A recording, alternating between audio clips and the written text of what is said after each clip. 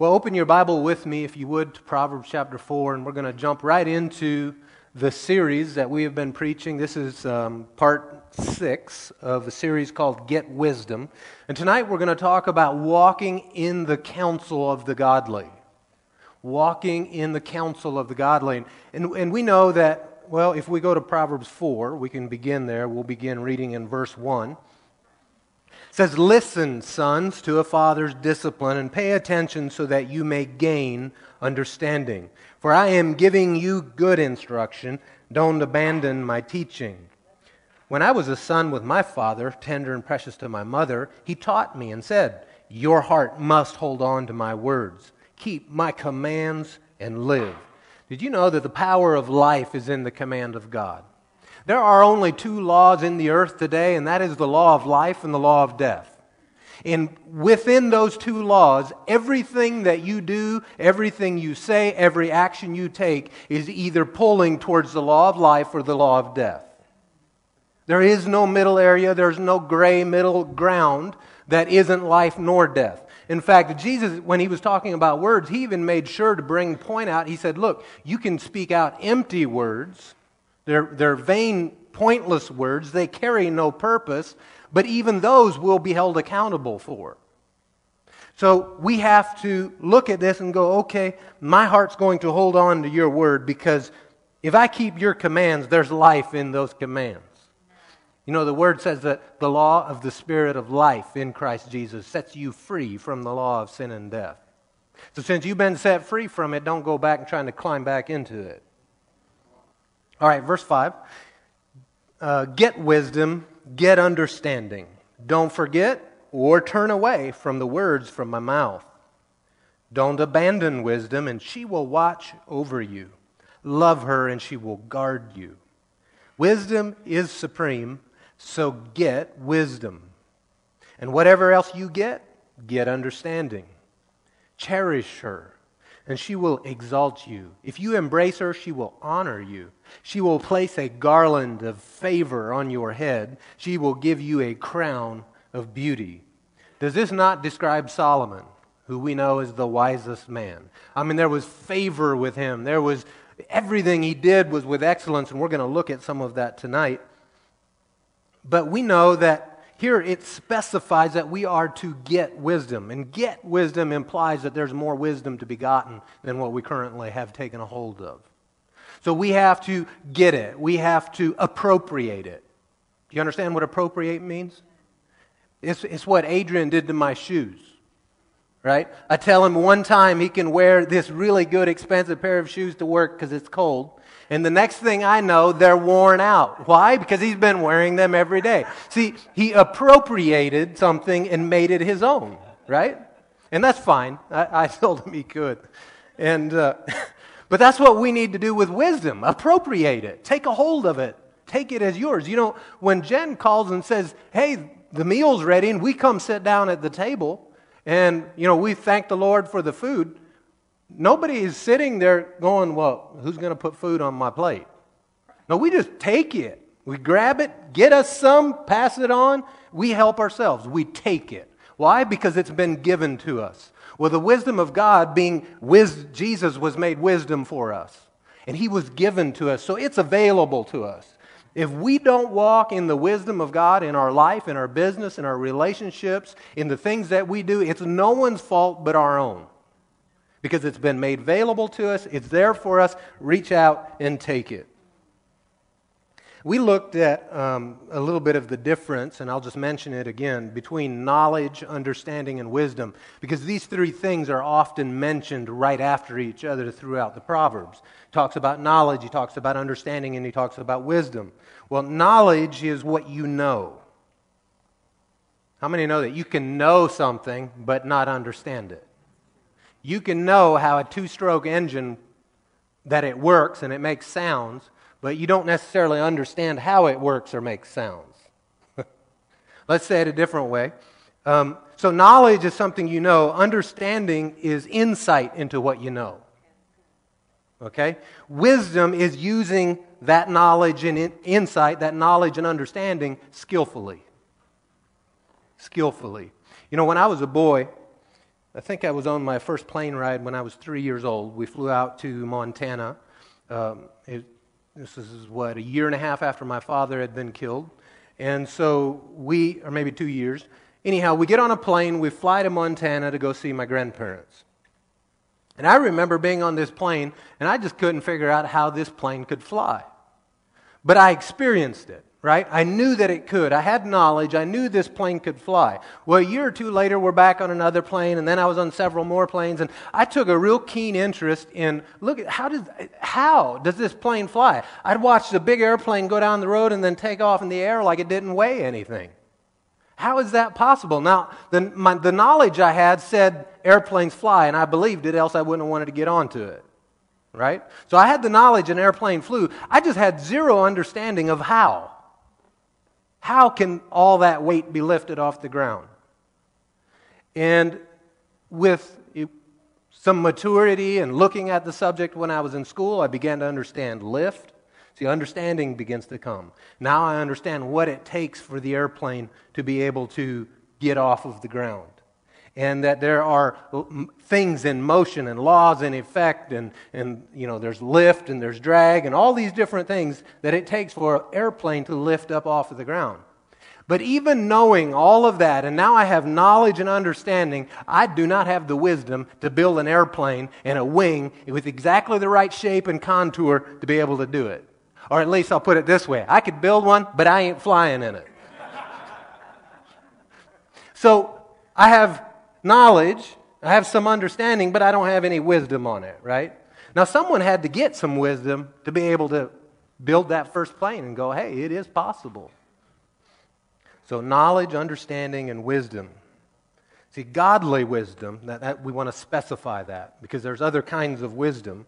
Godly wisdom is the divine skill on how and when to use knowledge, how and when to use the understanding that you have. In fact, Ecclesiastes 8:5 says, a wise heart knows the right time and procedure.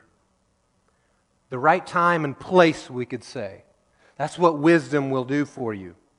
We recognized and we learned as we looked at this subject, I'm just going through review here if you're with us for the first time tonight. We've had 5 sermons already, and so in a nutshell, in a capsule, I'm just going to kind of catch you up to the things we've looked at and learned. But we looked in James chapter 3, verse 15. It talks about 4 different sources of wisdom. And it says that kind of wisdom does not come from above. So there is a wisdom we can say that comes from above. It comes from God. We've looked at many scriptures on that. He goes on and he says, no, it is a worldly wisdom. See, there is a wisdom that comes from the world. It's natural, it's earthly wisdom. It's not from God. And then he says self-centered and demonic. So we know there is a fleshly, self-centered wisdom that is available. Then your flesh can inspire you sometimes. And then there is a demonic, also divine wisdom, but is not of God. Not of God. I mean, the devil knows a lot. You understand that. And he's been around for a long time, and he knows how things work. He's seen how things work. He's seen again and again for thousands of years how people react to situations. And while he can't read your mind, and he cannot make you do something, he knows the odds, what the odds are. If I do this, they'll probably do this.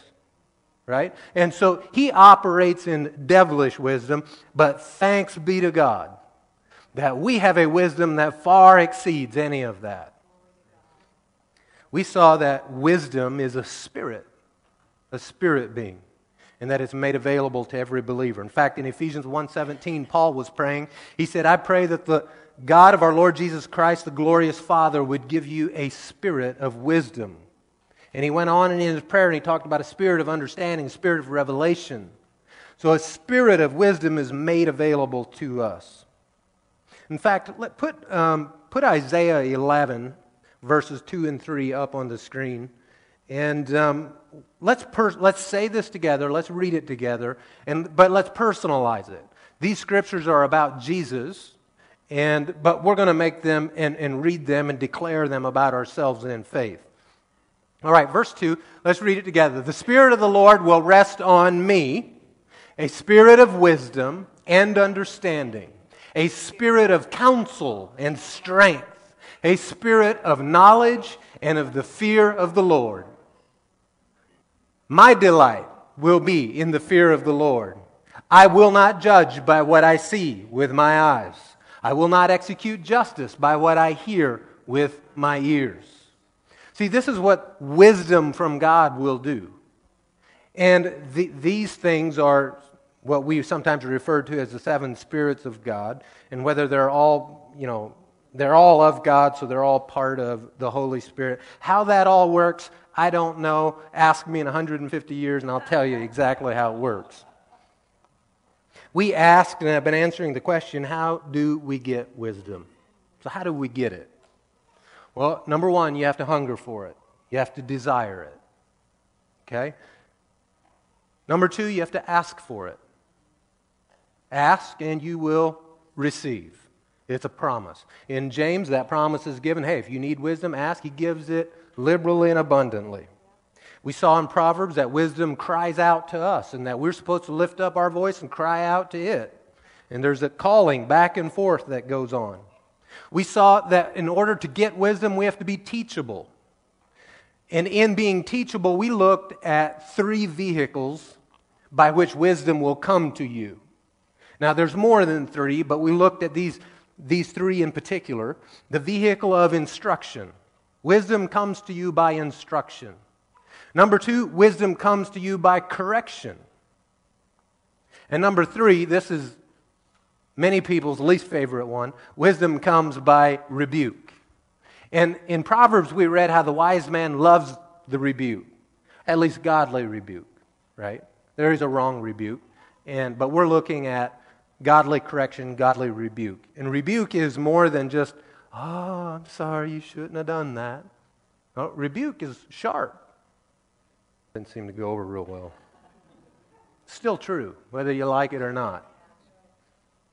Then we saw that we need to, in order to be wise, shut up.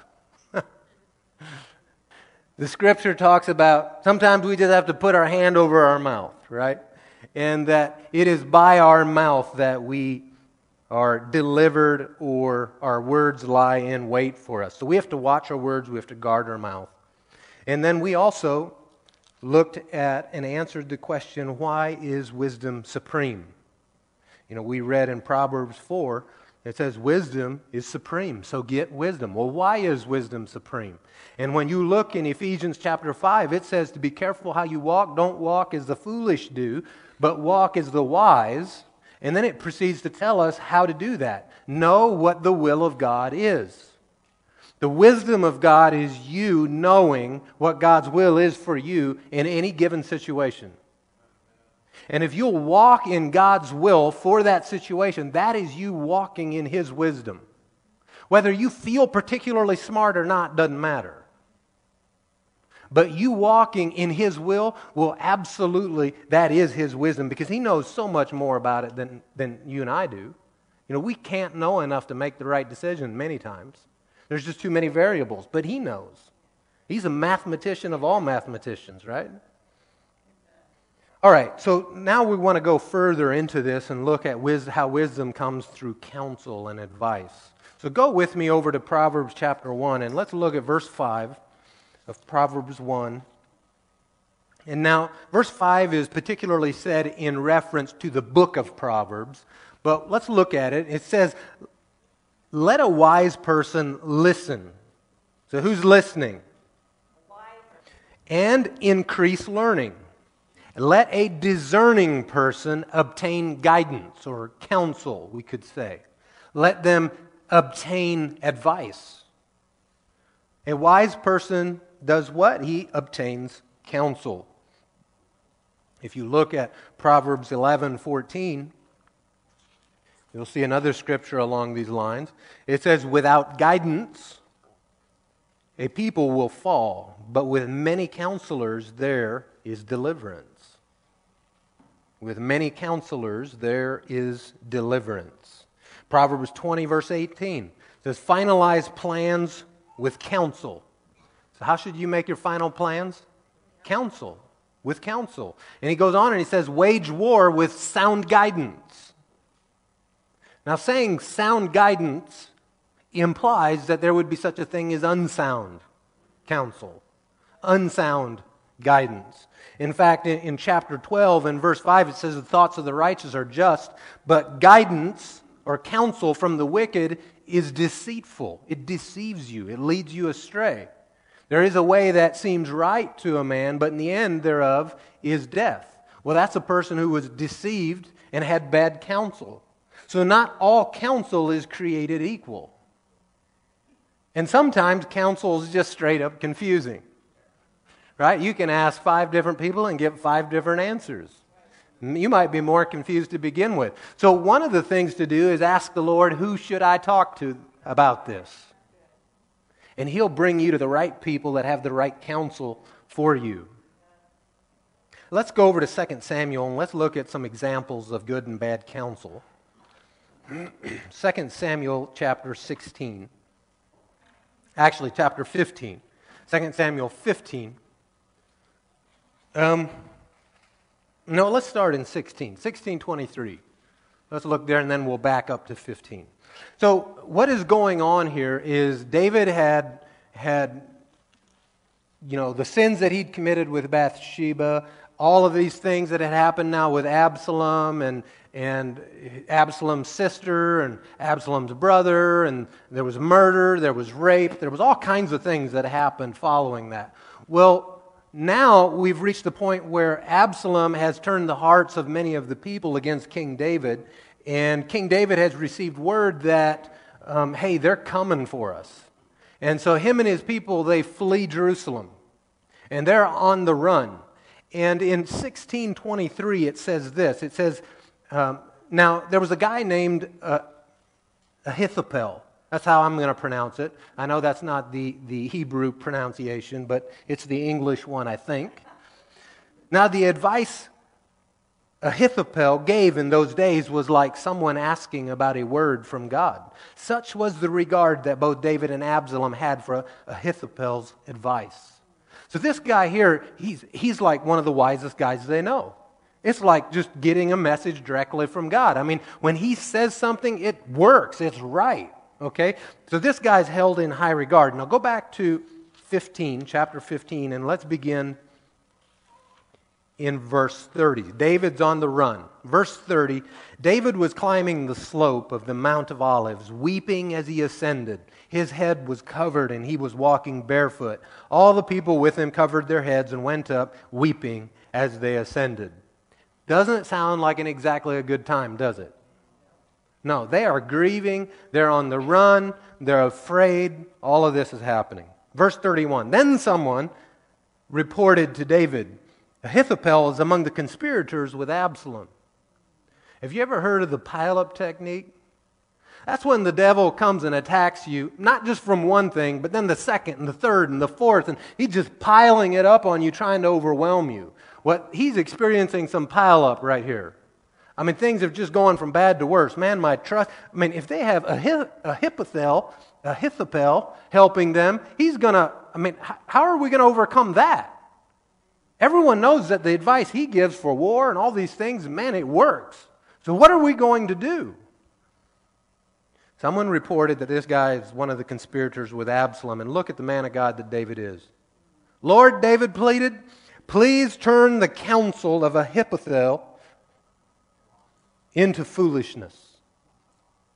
Yeah, but you don't understand. They have the best attorneys and they're coming at us. Lord, please turn their counsel. Yeah, but the prosecutor, he's like this horrible. Lord, please turn their counsel into foolishness. Every accusation that comes against you, you're supposed to do what? You condemn it, right? You take authority over it. So he pleads with the Lord, turn his counsel into foolishness. When David came to the summit where he used to worship God, Hushai, the Archite, was there to meet him with his robe torn and dust on his head. David said to him, if you go away with me, you'll be a burden to me. But if you return to the city and tell Absalom, I will be your servant, your majesty. Previously I was your father's servant, but now I will be your servant. Then you can counteract Ahithophel's counsel for me. Won't the priests Zadok and Abiathar be there with you? See, earlier, if we would have read earlier, those two priests had fled. They had gotten the Ark of the Covenant and they had left with David. And then part way out through there, they stopped after they had gone a certain distance. And David said, you guys take that and go back. And maybe the Lord will allow us to come back as well. So the priests went back there, and those two priests had sons that we'll see them come into the picture here in a little bit. He says, won't the priests Zadok and Abiathar be there with you? Report everything you hear from the palace to the priests Zadok and Abiathar. Take note, their two sons are there with them, Zadok's son Ahimaaz and Abiathar's son Jonathan. Send them to tell me everything you hear. So Hushai, David's personal advisor, entered Jerusalem just as Absalom was entering the city. So here we see David's friend. He's going to go behind enemy lines and pretend to be one of the enemy. In chapter 16, we're just going to keep reading. Actually, no, let's go all the way down to verse 15 in chapter 16, verse 15. So that guy, Hushai, went back, and now he is there in verse 15. Now Absalom and all the Israelites came to Jerusalem. Ahithophel was also with him. When David's friend Hushai the Archite came to Absalom, Hushai said to Absalom, "Long live the king! Long live the king!" "Is this your loyalty to your friend?" Absalom asked Hushai. "Why didn't you go with your friend?" So he's not even calling him dad or the king. He's your friend. "Not at all," Hushai answered Absalom. "I am on the side of the one that the Lord, this people, and all the men of Israel have chosen. I will stay with him. Furthermore, whom will I serve if not his son? As I served in your father's presence, I will also serve in yours." Then Absalom said to Ahithophel, "Give me your advice. What should we do?" Ahithophel replied to Absalom, "Sleep with your father's concubines, whom he left to take care of the palace. When all Israel hears that you have become repulsive to your father, everyone with you will be encouraged." So they pitched a tent for Absalom on the roof, and he slept with his father's concubines in the sight of all of Israel. Now the advice Ahithophel gave in those days was like someone asking about a word from God. Such was the regard that both David and Absalom had for Ahithophel's advice. Now, why would he tell him to do that? Because this is burning all the bridges and all the ships. You go sleep with your dad's wives, and everyone will know that, there's no going back. This is it. So now we have to choose a side. And it forces the people that had already chosen a side with Absalom, if they were wavering, now all of a sudden it's like, I guess there's no going back. We're with you. And so does this seem like inspired wisdom? Yes, it is. It's devil inspired. It's very inspired. Not godly inspired though, right? All right. All right, let's go to 17 verse 1. Ahithophel said to Absalom, "Let me choose 12,000 men, and I will set out in pursuit of David tonight. I will attack him while he is weary and discouraged, throw him into a panic, and all the people with him will scatter. I will strike down only the king and bring all the people back to you. When everyone returns except the man you're looking for, all the people will be at peace." This proposal seemed right to Absalom and all the elders of Israel. Then Absalom said, "Summon Hushai the Archite also. Let's hear what he has to say as well." So Hushai came to Absalom, and Absalom told him, "Ahithophel offered this proposal. Should we carry out this proposal? If not, what do you say?" Hushai replied to Absalom, "The advice Ahithophel has given this time is not good." Well, not good for David, right? Because David was discouraged and worn out, and they're on the run, and all these things. And this other guy's advice, inspired by the devil, would certainly have played out that way, right? Well, here, Hushai's like, no, he's giving you bad advice this time. Hushai continued in verse 8, "You know your father and his men. They are warriors. Remember David's mighty men? I mean, man, they took on entire armies, one or two people at a time. They went after lions in the caves. They killed giants. You read about the exploits of David's mighty men. They aren't someone that you want to go tangle with, I assure you.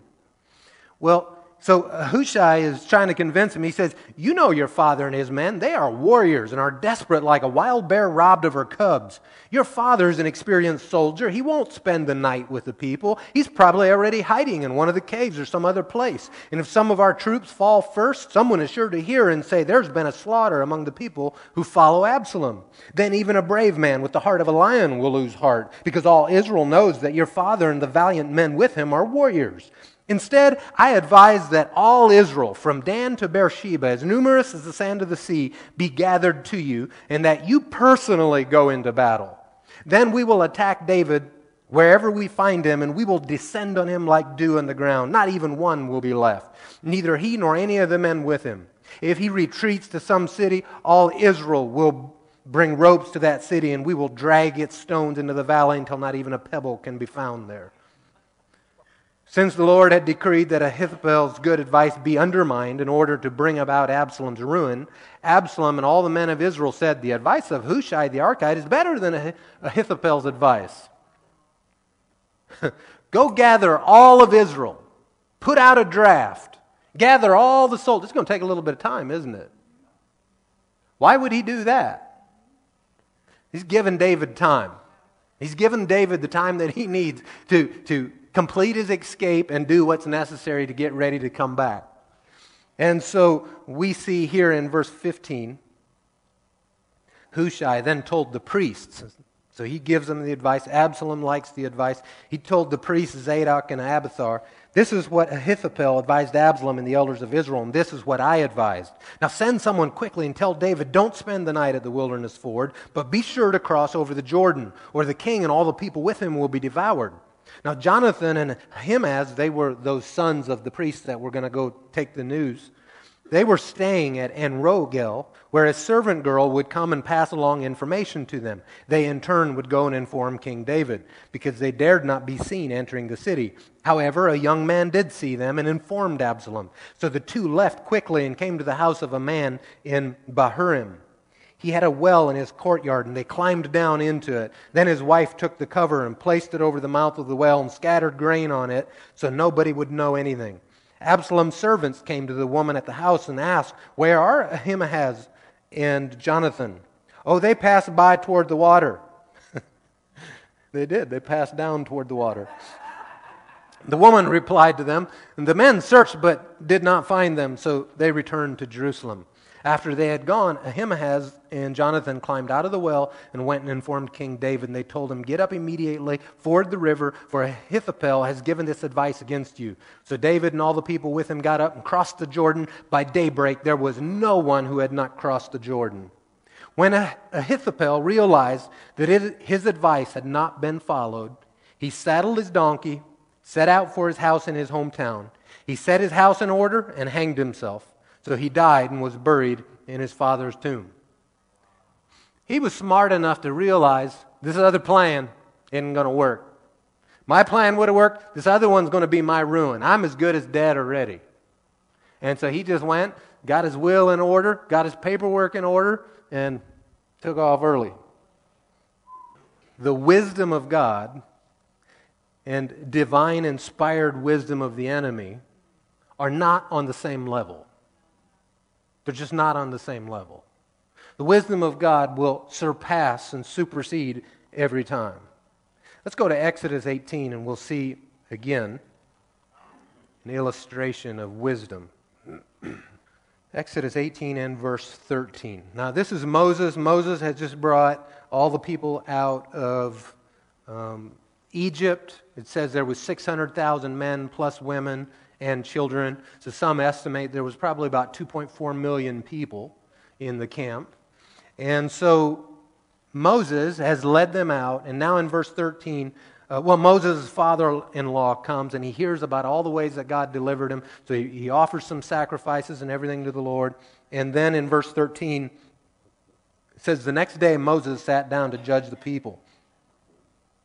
And they stood around Moses from morning until evening. When Moses' father-in-law saw everything he was doing for them, he asked, what is this that you're doing for the people?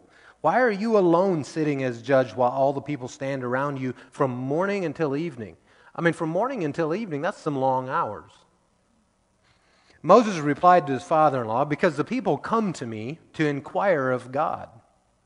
Whenever they have a dispute, it comes to me, and I make a decision between one man and another. I teach them God's statutes and laws.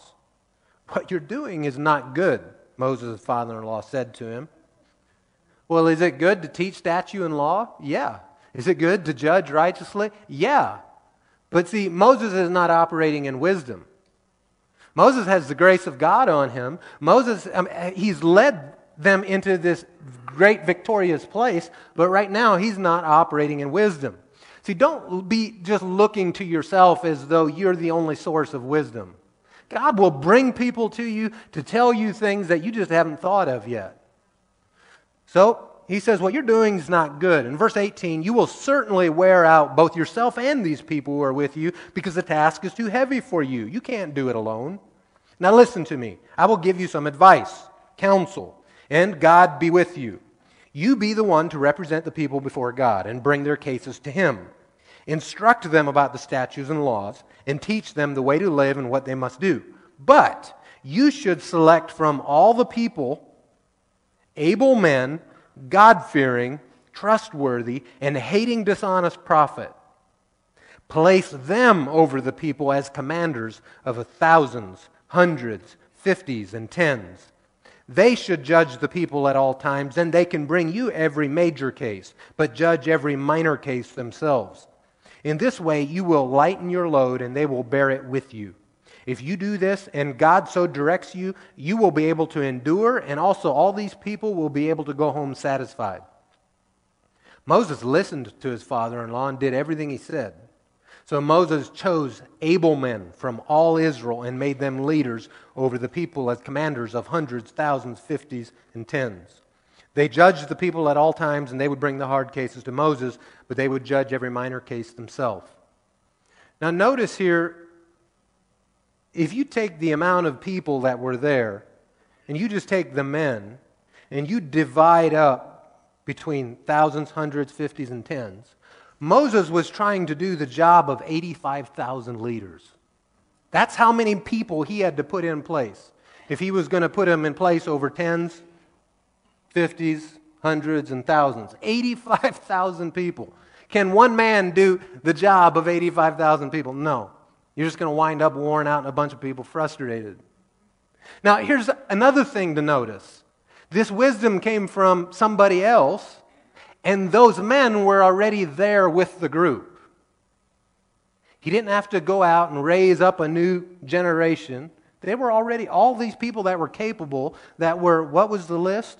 The able men, God-fearing, trustworthy, men of integrity, and hating bribes or dishonest profit. And they were already all there. See, a lot of times what we need to succeed is already there. We just aren't recognizing it. And the Lord will send someone, often your spouse, if you're married, to you to help you see, oh, here is where it is. Right? So ask God for His wisdom, and then don't be too persnickety about where it comes from. Right? I mean, I heard an illustration before about, if a guy was in the desert and he is dying for lack of water, is he going to be real picky about the type of cup he drinks from? Well, I don't drink from blue cups. I don't drink from fat cups. I don't drink from cups that aren't from my church. I don't drink from unbelieving cups. Now hear me, sometimes the wisdom of God will come to you straight through an unbeliever. And the Lord will speak through them. Now that's not the normal way it comes to you. Those are the exception. Where you're in a situation and the Lord speaks to you through an unlikely source. Normally the wisdom of God is going to come to you by those that the Lord places over you. Or alongside of you. That's normally how the wisdom of God comes. The wisdom of God comes to me many times through Jen. Sometimes the wisdom of God comes to me through Karen. Other times it comes through Apostle Dale. There's many things that the wisdom of God has come to me, and that we regularly exercise in my life. I'll give you one illustration. I remember when Dale taught me this, it was probably in 2009 or 10, and he said, if you're right, act right. I've never forgotten that. If you're right, then act right too. Because a lot of times when you're not right, you don't act right. Right? See, that's just the wisdom of God on how to behave. One of the ways to judge it is by peace. When wisdom comes, you'll have that little jump on the inside, that peace on the inside. This is the Lord. I mean, I've received words from the Lord through my children. I remember one time I was so down and out and blue in the gills, and Adrian, he was, I don't know, maybe 6 years old, and he comes running in from playing and runs right up to me and just delivered a word from the Lord to me. That was just like completely out of character and out of what he would normally say. And man, it ministered to my heart. But if I would have been like, well, he doesn't know, he's just a child. If I'd have been too picky about receiving, right, I would have completely missed the encouragement that he'd sent to me. Now, go over to Proverbs chapter 13, and we're going to shift gears a little bit. Still talking about the counsel of the godly, but there's also another side to it, another part of it, another piece of it. In Proverbs 13, and in verse 20, it says, "The one who walks with the wise will become wise, but a companion of fools will suffer harm." Let's read that together. You can see it up on the screen. "The one who walks with the wise will become wise, but a companion of fools will suffer harm." So if you want to be wise, walk with the wise. If you want to be stupid, walk with the stupid. If you want to be a golfer, walk with the golfers. If you want to be a hunter, hang out with hunters. I mean, it works this way. You move into a community and you pick up a bunch of new friends and they all have this one hobby. Guess what you're going to be doing soon? That hobby. Because it's one of the ways to go fellowship and hang out with them. Doesn't matter who we hang with. The Passion Translation reads that verse this way. It says, if you want to grow in wisdom, spend time with the wise. Pretty simple. Walk with the wicked and you'll eventually become just like them. The Good News Bible, keep company with the wise and you will become wise. If you make friends with stupid people, you will be ruined. See, who we fellowship with can make all the difference between you making it or not making it. Your friends are really important. Not because you're better than them, but because they have an influence on you. They will rub off on you. In fact, even in finances, not just spiritual things, but even natural things, just like we were talking about with hobbies, they'll rub off on you. It's been said that you can take your, 6 closest friends, and if you would average up all of their income, that's what your income is. I find that kind of stuff fascinating. That you are, another way I read it was that you're kind of the sum total of your 6 closest friends. You know, their way of doing things and thinking and all of that. So that begins, you start looking around and going, okay, who am I friends with? In 1 Corinthians it says it this way, it says, don't be deceived. Why would he say that? Because this is a point of deception. Especially for young people, this is a point of deception. And he says, bad company corrupts good morals. Bad company corrupts the good. And why does it work that way? Some people have used the argument, yeah, well, Jesus, he hung out with sinners and tax collectors and prostitutes and all that. No. He went and ministered to them. He went to where they were, but they were not his traveling companions. They were not his apartment companions. They were not who he hung out with. All right? Those were his disciples. But he didn't go, oh, I'm too good for you. And no, he went and ministered to them, but they weren't his best friends. See, when you sit with negative people, it doesn't, and all they're talking is negativity and unbelief and doom and gloom. Man, it doesn't take long, and you can feel it in the atmosphere. You feel like you need a shower, right?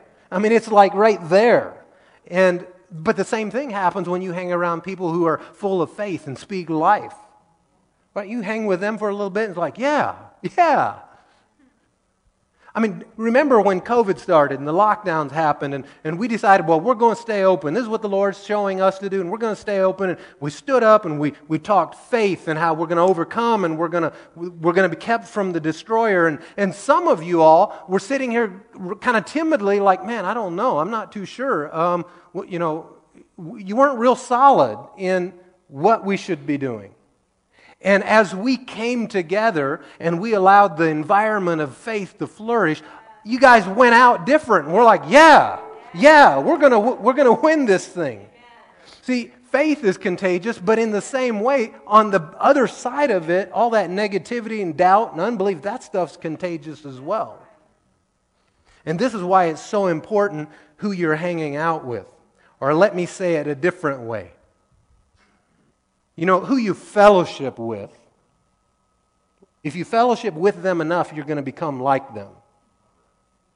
One of the ways we fellowship with things is by watching them on our television screen. The shows, the movies, the podcasts we listen to, the books we read. All of those things are inputs into our life, just like when we hang out with somebody. And I know I'm meddling right now, but another piece of wisdom that I learned from Apostle Dale was when you feel like you're walking on eggshells, make an omelet. Make an omelet. So here we go. Get the burners ready. What makes you think that you can watch all this despicable stuff on the screen and it not affect you? And you not become like it? If you look at something, behold something long enough, you will become it and do it and act it. It's why pornography is so damaging. People look at it and then next they want to go out and do it and take things further. And just like sin and the devil, nothing, you can't satisfy the flesh. It always wants more. I mean, I remember when we first got married, growing up, we weren't allowed to have movies, neither one of us, and we'd moved to another Mennonite church where it was in a gray area. Let's put it that way. So we have a newfound freedom. Man, we go out and we're just watching movies after movies after movies, and we can't watch enough. I remember one day we watched, maybe 8, 9 movies, she says, until our eyes were shriveled up like raisins. And your flesh, you just can't satisfy it. It wants more of whatever you're doing with that. But why do we think that we can watch things, listen to things, but it's not going to affect us? We all readily admit that, when you read the Word, it will affect you. Oh, but this other stuff, no, I'm stronger than it. What kind of nonsense is this? Smell that? It's not bacon, it's eggs. So, here's something that you can do. Whatever you're watching, reading, listening to, ask yourself this: do I want to be like that? And if the answer is yes, keep at it. Do I want to be like that? Now, any good story has got a good guy and a bad guy. So who are you looking at in the story? Who do you want to be like? All right? You got to use common sense on some of that. 2 Chronicles 9, who are you hanging out with? It says about Solomon that the whole world wanted an audience with Solomon to hear the wisdom that God had put in his heart. The whole world wanted to come. So I suppose he had to use some wisdom on who to say yes to. And in 2 Chronicles 9, we see someone that he said yes to. In verse 1, the Queen of Sheba. Now, I am curious as to why. Was it this way for you guys? But for me, growing up, we always said the Queen of Sheba in a negative connotation, like it was a bad thing. Oh, she just thinks she's the Queen of Sheba. Well, reading the story, that's actually a good thing. So I don't know why it was said that way, but anyhow, so the Queen of Sheba. She heard of Solomon's fame, so she came to test Solomon with difficult questions at Jerusalem with a very large entourage, with camels bearing spices, gold in abundance, and precious stones. She came to Solomon and spoke with him about everything that was on her mind. Now, what did we read? If you want to be wise, walk with the wise. That the wise seek counsel of the godly. Well, this is what she's doing. You know, she's the queen. She already has it made. She doesn't have to be taking a long, hot, miserable trip through the desert. You know, they didn't have airplanes, they didn't have trains, they didn't have cars. They're riding on animals. Through the heat, no air conditioning. This took a great effort for her and at great expense to her to come to a place where she hears about this wisdom. And the truth is, she didn't believe it. She's like, nah, those stories can't be true. I'm going to see for myself. And so in verse 2, so Solomon answered all her questions. Nothing was too difficult for Solomon to explain to her. When the Queen of Sheba observed Solomon's wisdom and the palace he had, as she was with him, she observed some things, and it's going to list some things here. It's going to talk about how the food was served, the way the food was prepared, how the building was built, how the attendants came in and out, and how everything worked and flowed together. And she's just blown away by this, by the amount of excellence that is being exhibited here. I have a saying up on our laundry room door. It says, good enough isn't. Good enough isn't. I don't believe that that's something that Solomon would have ever done, right? That was good enough. Especially not for the things of the Lord. But his palace wasn't for the Lord, that's for himself. And she looks at his palace, and then she goes, when the Queen of Sheba observed Solomon's wisdom, the palace he had built, the house he had built, like, whoa, who would have thought of that? Have you ever been in a kitchen, and the way they laid it out, everything is like, man, someone was thinking. Right? You open up a cabinet, boy, it goes back into this. Oh, then you can pull things way out where it makes your life easy. There's just so many cool inventions out there. Well, she's looking at the things that he's got going on, and she's like, wow. In fact, she says the food at his table, the way it was prepared, probably Chef Ramsay had nothing on them. His servants' residence, even the servants' houses, his attendants' service and their attire, the way they attended him, the way they came in, his cupbearers, the way they served them, and the way they were dressed, their attire, and the burnt offerings he offered at the Lord's temple, it took her breath away. That's pretty impressed. Took her breath away. She is so touched by the wisdom on display in natural things. But see, a lot of times we think, the wisdom of God is just a hokey spiritual thing. It doesn't actually flow out in the natural thing. But Solomon is proof that the wisdom of God will flow right into all those natural things. That the wisdom of God will lead you into wealth. The wisdom of God will lead you into favor. The wisdom of God will lead you into architecture and great food and all of these things, Listen to what she says. She says to the king, the report I heard in my own country about your words and about your wisdom is true, but I didn't believe their reports until I came and saw with my own eyes. Indeed, I was not even told half of your great wisdom. You far exceed the report I heard. How happy are your men? How happy are those servants of yours who always stand in your presence hearing your wisdom? Blessed be the Lord your God. He delighted in you and put you on his throne as king for the Lord your God. Because your God loved Israel enough to establish them forever, he has set you over them as king to carry out justice and righteousness. And then she gave the king 4.5 tons of gold. It says she came with a big entourage. She must have had a lot of camels. And plus all the other things that precious stones, those are heavy. All those things that she gave. In today's money, that gold would have been worth $235,267,000 that she gave to him. Well, then if we'd keep reading, it says Solomon gave her in return more than all of that. And if you keep reading, you see that Solomon's annual amount of gold that he brought in was, I think it was 24 tons. In today's money, it comes out to 1,307,038,000 that he was bringing in gold. And it says, and that's before all the economic trade. That was just the gold. Do you think the wisdom of God had anything to do with this? Did Solomon desire and value wisdom? Yeah, he'd asked the Lord for it. He could have asked for gold. He could have asked for long life. He could have asked for victory over his enemies, but he didn't. Instead, he asked for wisdom and understanding. And then the Lord said, well, because you asked for that, I'm giving you this other stuff too. So who are you hanging out with?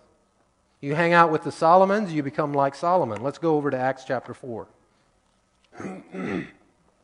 Acts chapter 4. This is the story of, so Peter and John had healed the man at the gate Beautiful. And you know how everyone, this whole crowd gathered and they got arrested. And now it's the next day and they're in front of the court.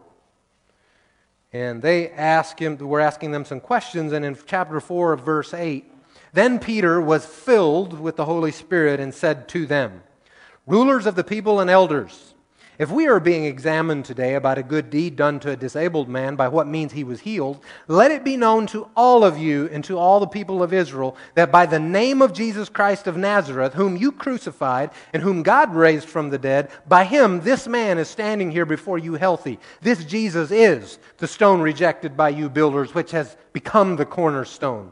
There is salvation in no one else, for there is no other name under heaven given to people by which we must be saved.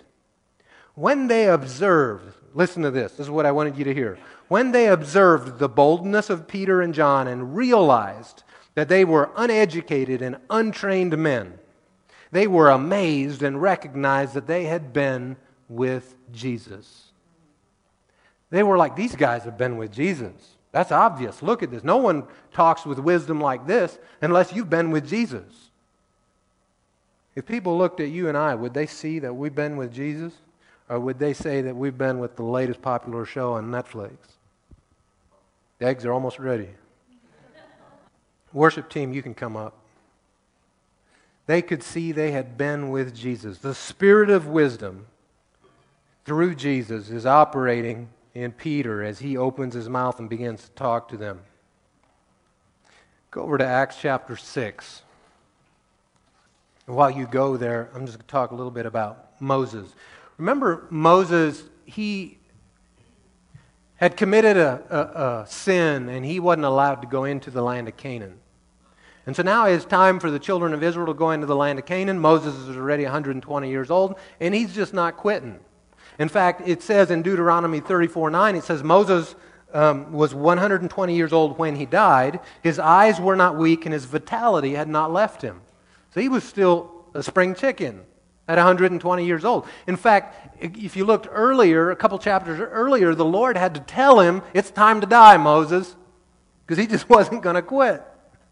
And so now he dies, and what we see next happen is it says Joshua, son of Nun, was filled with the spirit of wisdom because Moses had laid his hands on him. Now, Joshua had hung out with Moses for a long time. All those 40 years in the wilderness and all the time before, from Egypt until they were now at this time. And Moses had laid hands on him and had commissioned him. They had done this in the tabernacle before the Lord. And the spirit of wisdom that had been operating on Moses was transferred and was now operating in and through Joshua. What if Joshua wouldn't have been hanging out with Moses? Do you think that would have happened? Did it make a difference for a whole lot of people who Joshua hung out with? Yeah. Acts chapter 6, did you find it? So, the early church is now several years old and they are having some problems. In verse 1, in those days, as the disciples were increasing in number, there arose a complaint by the Hellenistic Jews against the Hebraic Jews that their widows were being overlooked in the daily distribution. So they got some complaints. Hey, you guys aren't taking care of our widows over here enough. The 12, these are the disciples, the 12 summoned the whole company of the disciples and said, or I guess I should say they were the apostles, and they brought everyone together, and they said, "It would not be right for us to give up preaching the word of God to wait on tables. Brothers and sisters, select from among you 7 men of good reputation, full of the Spirit and wisdom." Notice that it specifies Spirit and wisdom. "Whom we can appoint to this duty. But we will devote ourselves to prayer and to the ministry of the word." This proposal pleased the whole company, so they chose Stephen, a man full of faith and the Holy Spirit, and Philip and Prochorus, Nicanor, Timon, Parmenas, and Nicholas, a convert from Antioch. They had them stand before the apostles who prayed and laid their hands on them. So did they exhibit wisdom in how they dealt with this? Here's how we'll deal with this problem. And so then it says, the word of God spread, and the disciples in Jerusalem increased greatly in number. Not just a little bit, greatly. The wisdom of God that had operated on them to address this problem now caused great increase to come. And did you know the same thing will happen in your family, in your business, in your whatever you're at? That the wisdom of God can, when you start to operate in that, suddenly the thing that was difficult becomes easy, the thing that was impossible becomes possible, and increase comes in. In verse 8, "Now Stephen, full of grace and power, was performing great wonders and signs among the people. Opposition arose." Well, isn't that just like the devil?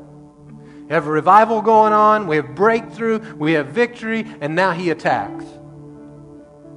Opposition arose, however, from some members of the freedmen's synagogue, composed of both Cyrenians and Alexandrians, some from Cilicia and Asia, and they began to argue with Stephen. Listen, but they were unable to stand up against his wisdom and the Spirit by whom he was speaking. The Spirit by whom he was speaking. The Spirit of God on the inside of you knows more than you can know on your own. We know that, we say we know that, but how often do we try to meet our problem in our own strength and in our own source? Instead of taking a moment and stopping and saying, "Lord, how should I address this? How should I confront this? Which side should I come at it from?" And so Stephen, with the wisdom of God in him and speaking by the Spirit, they couldn't answer him. So, you know the story. They decided, well, we'll just stone him. We'll stop it that way. And Stephen prayed at his death for those that were around him, and I believe that's what gave the Lord the right to shine a light from heaven and knock Saul down on the ground and get his attention. But again, even in that moment, rather than giving into the fear and giving into the pain and giving into, have you ever been stoned? I don't mean in that way, I mean with rocks. I'm sure it's painful. And where are they going to aim at? Your head. Right? And so, yet even in that, he demonstrated wisdom in how he prayed and what he prayed, and it bore fruit. So you and I, with the little problems we have, because we're not being stoned, in comparison, they're little. Some of you might have life and death problems, but with the wisdom of God, he can lead you into the law of life every time. Stand with me if you would. Father, we thank you for your great faithfulness to us, and thank you that you have made available to us through the person of Jesus wisdom in abundance. And Father, we lay hold of it and we appropriate your wisdom tonight for our lives, for our marriages, for our health, for strength. We take a hold of your wisdom for our businesses, for our jobs, Lord, for our financial realm, any physical, natural realm, Lord, that we are needing your wisdom. We just lay hold of it tonight. And I ask you, Lord, to awaken us. Send people to us where we're ignorant to the wisdom that's available to us. And give us all that we need to walk in a way that people look at us and go, they've been with Jesus. I thank you for this, Lord. We just believe that we receive it right now in Jesus' name. Here in a moment, we're going to take in the Lord's Supper together. And while we're preparing that and you're filing through and picking it up, what you can do is, let's just start in the back row again. Come up the center aisles, pick it up, and go around back to your seat. And hang on to it until all of us have it together, and then we'll take it together. And while we are doing that, I want to talk about, there was a couple things I forgot to mention in the beginning. I knew there was something I was missing, and I couldn't place it, but now I remember. And so one of those is we're going to take a moment and we're going to pray for the work that the Mirabellas are doing. Right now, Gene English and some of the Five Stones guys, Shane Manny and others, are over there with them. In fact, he sent me a picture earlier today. He's there in their house. So they're there with them, encouraging them, helping them, giving them some medical training and other things. And so we're going to pray for them. And then also, the Mirabellas sent their love back to you and wanted me to thank you guys for the amazing support that you guys have been to them and the work that they're doing. And then also Larry wanted me to tell you guys thank you for your prayers and your support. It means so much to him. I know that he was very encouraged by our trip there from some conversations that he and I had. So it was a very good time. But let's just take a moment and pray over these things. Father, I thank you, Lord, that you see everything and that you know everything and nothing catches you by surprise. And so, Lord, we just lift up the Mirabellas and MFI to you and all the work that they're doing in all the different places. Lord, the commitments that they've made, we thank you for the finances to be able to accomplish all of it. Lord, we ask you to bring partners to them in a way that would enable them to do everything you've put in their heart. You gave them a word this summer, Lord. You told them to think bigger, to think much bigger. And Father, you've brought the bigger to them. So now we look to you to provide in every way, to provide the people, to provide the finances, to provide the vehicles and all that's required. We bless you for it. Lord, we lift up Larry and the work in Turkey. Father, I ask you to bring strength and encouragement to each one that's there. Father, give them your heart and vision for what you want to do in all the land. I thank you that you meet their needs and that you are their provider in every way. In Jesus' name, I thank you too, Lord, for Gene and for Five Stones, for Shane, for all those. I ask for your protection to be over them. Bring them back again safely after they have successfully completed all that you've put in their heart to do. In Jesus' name, and amen. Okay, you can file up and let's start in the back. And while you're doing that, I'm going to talk to you.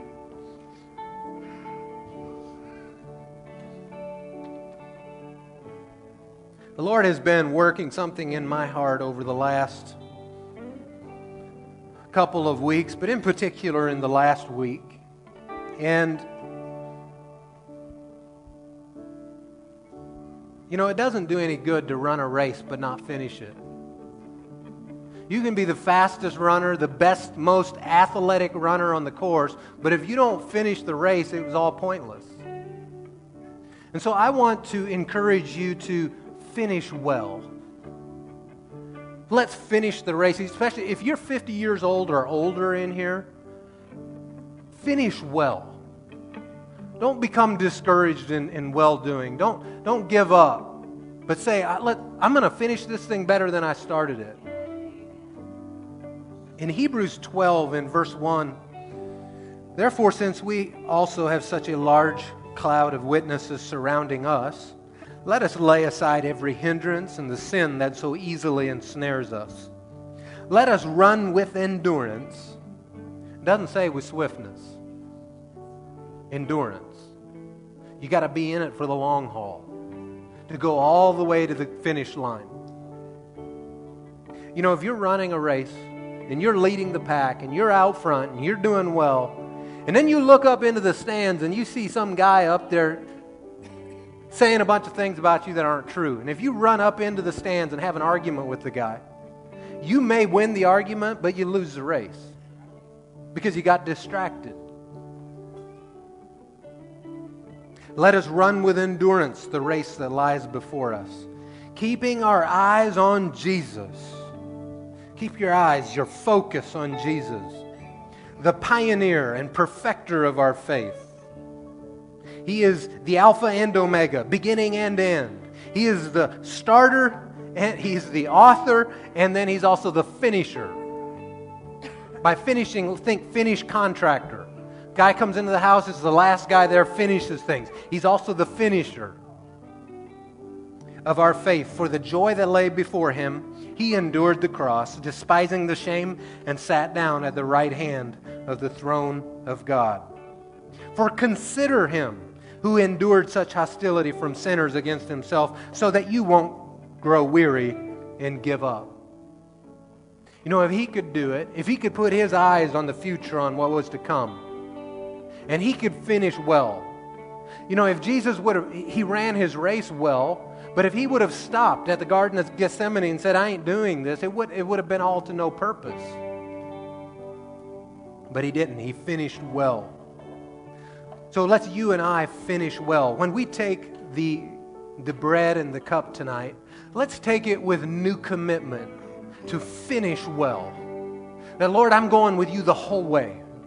That those little gray areas in the corners of my heart that I've been ignoring, we sweep it all out. We start over new. Tonight, we're going to finish well and go the whole way. You know, the cup, the blood of Jesus that cleanses us from all unrighteousness, that means you stand before God as pleasing to Him as Jesus Himself. Right. Just completely right. And the bread that's broken for us, for our healing, for our life. If you need healing in your soulish realm, if you need healing in your physical realm, take the bread and break it and go, I'm going to finish well because He's my healer. Take the cup and drink it. Thank you, Paul. And say, I'm going to go all the way and run well and finish all He's given me to do because He enables me. We're not left on our own strength to do it, but we do it with Him. Father, we thank You for Your body. We thank You for the bread. Lord, we thank You for the bread of life. And Lord, that Your life works in us in miraculous ways even tonight. That our physical bodies are healed and restored tonight. Lord, that we are restored to run this race fully and completely with You. And Lord, I thank You for healing in our body, healing in our soulish realm, any place that needs healing, Lord, that You just right now touch us and heal us. And let's take it and eat it.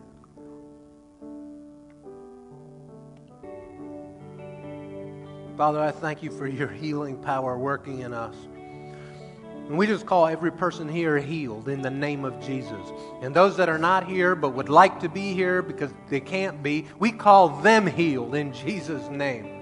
Lord, I thank You. We lift Jim Wolf up to You right now. Lord, I ask You to quicken his body, to bring restoration back into every blood vessel, into every cell, bring strength into his body. Every cell in his body submit to this finished work on the cross. In Jesus' name, be healed. I thank You for it. Lord, I also thank You that You provide for them in all the supernatural ways that they need. Strength and endurance to finish well.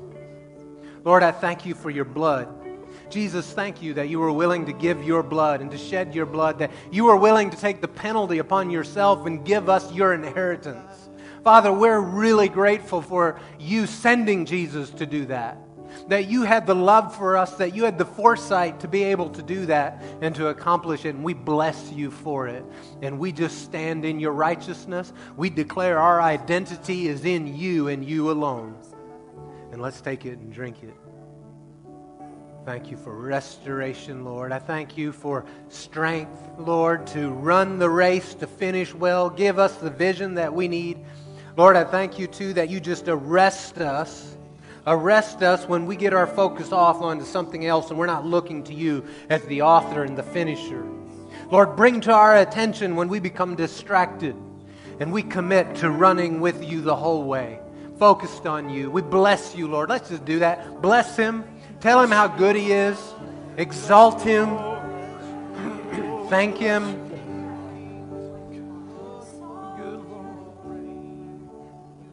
Oh, thank You, Lord. We just thank You for Your goodness to us. Someone say, thank You, Lord. Thank You, Lord. You know, He's been very faithful to us in so many ways.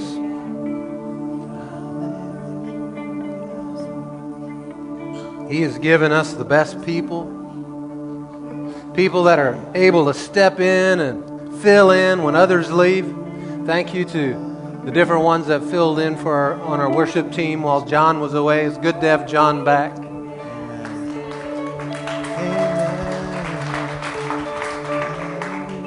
I wanted John to share with us just a little bit and give us an update. He was for a whole week plus of meetings with Prophet Bob out in Colorado at our sister church. So tell us a little bit about what you did, how it went. So Bob and I took a long drive, took a few days changing. We got there and Bob threw gasoline on the fire. That's what he does. That's what he does, and he did. So we just had a great time. It's exciting to go out there to our sister church or brother church, whatever you want to call it, but they're very much a part of us, just like we're a part of them. And Jay and Kim are so excited about what's taking place, and they have a bunch of youth there that are on fire for God, and not just the youth, but the older people too. But it was a really good time. We enjoyed it. I'm not sure everybody understood when I was up ministering on the piano. Sometimes they gave me looks like, "Why are you playing while Bob's talking?"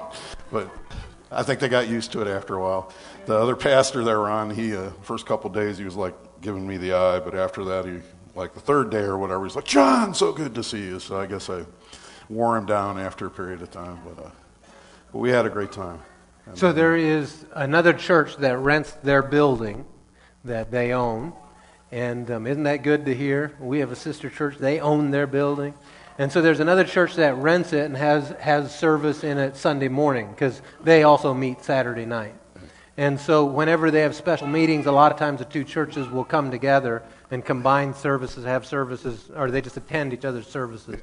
And so that's the other pastor he's talking about. And they did that, and it was great to have them part also. And they filled the place up, and so it was a really good time. Really enjoyed it, and then we cruised all the way back. We were lucky. People were saying, "Well, why are you driving?" And when we got out there, we found out that all the airlines canceled, so we were glad we drove, because we could drive home. So it was a good thing. Plus, we just had fun riding together. We just carried on, had a great time. So Bob is an amazing guy, and just great to sit with him and spend a lot of time with him. And then Jay and Kim and their family, they took us into their home, and they're wonderful people. And so we ever get a chance to go out, I recommend it. It's a good work going on there. Yeah, amen. And from the first time that you came out with Apostle Dale in April of 2009, yeah, you're the pastor. It has changed quite radically, hasn't it? Yes. Praise the Lord. Dale, you were out there not long ago, right? And from you know the differences that have come, and hallelujah. That's right. All right, well, be blessed as you go. Love on each other. One way that we love God is how? Loving one another. And it's more than just in word, but in deed. There's a time of fellowship downstairs that you're invited to.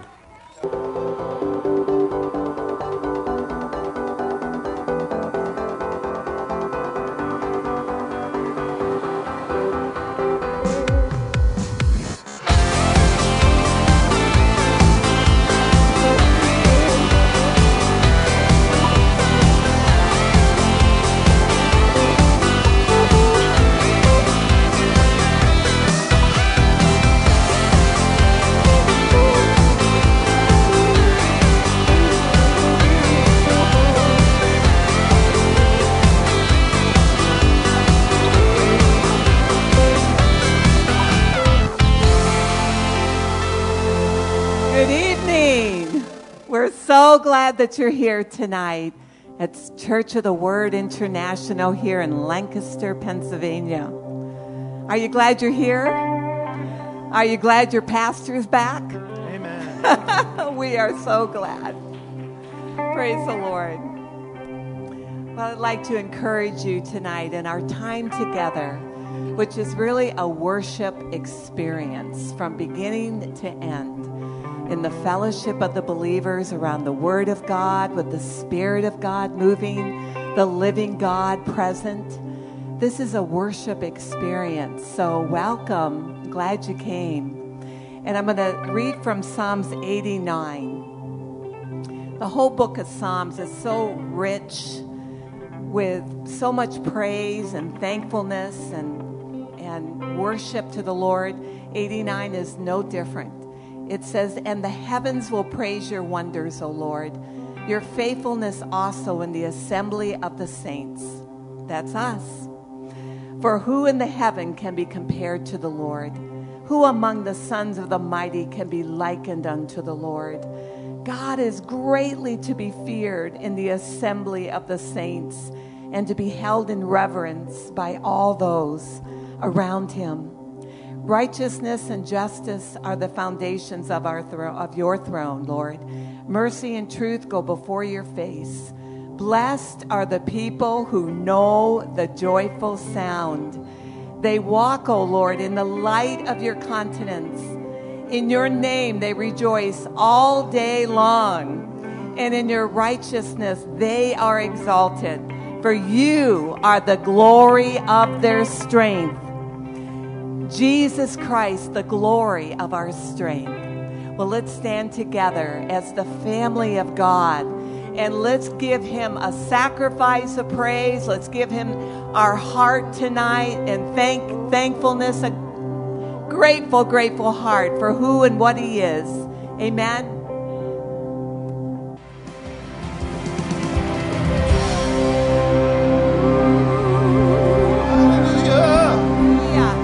Jesus, Jesus, Jesus, the priceless, matchless, eternal name of our Lord and Savior, King of Kings and Lord of Lords. Jesus, our healer, our deliverer, our Prince of Peace. He's our Redeemer. He's our everything. Jesus, Lord, the living God. Amen. Well, let's just lift our hands tonight and give him all the glory, all the praise. The Lamb who sits upon the throne. All honor and glory and power be to you who sits on the throne, our soon-coming King. Jesus, Jesus, Jesus. Well, turn to your neighbor tonight and say, the matchless name of Jesus. He's in my heart. Is he in yours? And thank him for coming tonight in the fellowship of the believers. Amen.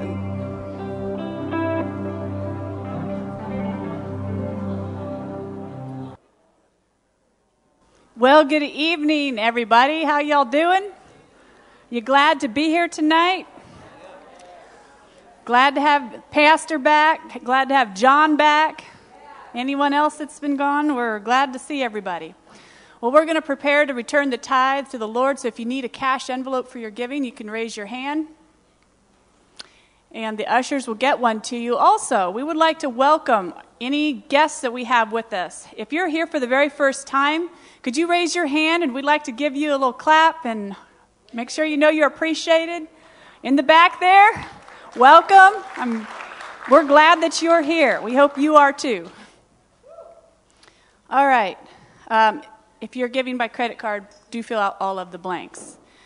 So, tithing, it's a test of trust, is it not? When God promised that he would open up the windows of heaven and pour out blessing until there's no more need, do you believe that? Yes? He also promised to rebuke the devourer for the sake of the tither, and that that all nations would call us blessed. Do you believe it? That's right. Well, see, we act on what we believe. So your trust is being tested. Do I believe it? Do I believe what God said he'll do? So every time you write out that tithe check, every time you do that regularly, every time you set that aside, it's a reminder that God's my source. God is the provider, and that my trust is in him to provide and to bring in the increase. I'm going to read out of Psalms 115. Because he is the only one that is completely trustworthy. The only one that is completely reliable. Psalms 115 verse 9 says, O Israel, trust in the Lord. He is their help and their shield. O house of Aaron, trust in the Lord. He is their help and their shield. You who fear the Lord, Church of the Word International. That's us. You fear the Lord, right? You who fear the Lord, trust in the Lord. He is their help. He's our help and their shield. He is our shield. The Lord has remembered us. You know, some translations bring out that he's mindful of us. Lord's thinking about you. You fear the Lord, he is mindful of us. He's thinking about us. It says he will bless us. He will bless the house of Israel. He will bless the house of Aaron. He will bless those who fear the Lord, both the small and the great. May the Lord give you increase. You and your children, may you be blessed by the Lord who made heaven and earth. You know, the tithing is one of those laws of increase that God has set up, that if you'll participate with, he can get blessing and increase across to you. And I think we see that here. That's his heart. He wants you increased. He wants you blessed. So we're excited and cheerful to tithe. Amen? Well, let's pray. Father, we're so thankful that you are trustworthy, that what you say you will do, you will do it. And so we thank you for the tithe covenant. We thank you for your promises in the word about blessing and provision and rebuking the devourer for us. We thank you, Lord, that your heart is to bless us and to bring us increase. And so I call us a blessed people. And every need that there may be in this house, Lord, I thank you. You're bringing the provision and the answer speedily. And we give you the glory for it in Jesus' name. And amen. And the ushers can pass the baskets, and the people will give unto the Lord. So tomorrow night, we have the Young Family Life barn party that's going to be at the Balmer's place. That's tomorrow night, 4 to 8. Dress warm. It's probably going to be, we're going to be outside. And so men's group, November 10th is coming up. You can sign up in the back lobby for that. The Schumann's home. We have the Youth and Young Adult Impact Campfire and Cookout coming up on October 29th. I'm sure you'll be getting notices and announcements if you're part of that group about what to bring. And also the Pumpkin Pie Fundraiser sign-up sheet is in the back. If you want to help support Children's Rescue Initiative, Shane and Nicole Berger are doing a fundraiser, and they're selling pies. So that sign-up sheet is in the back. So Troy, could you come up here? We would like to just bring mention of the Ghana Initiative construction trip that Troy's putting together, and we just want to give him opportunity to tell us a little bit about that and more information. Thank you. Did you notice it was make mention? Because I talk too much. But anyway, no, not really. I don't think you meant that at all. So anyhow, I wasn't up here last Sunday. I was down with the children, and I didn't have an opportunity to hear the message. But I did hear that a part of the message was that you don't need to pray to go on a mission trip. Am I correct? That's exactly what you said. Yeah, you don't need to pray. You just need to know in your heart that that's something that the Lord wants you to do, right? In fact, it's a commandment that you're supposed to go into all the world. It says in Mark chapter 16, verses 15 and 16, and he said unto them, go ye into all the world and preach the gospel to every creature.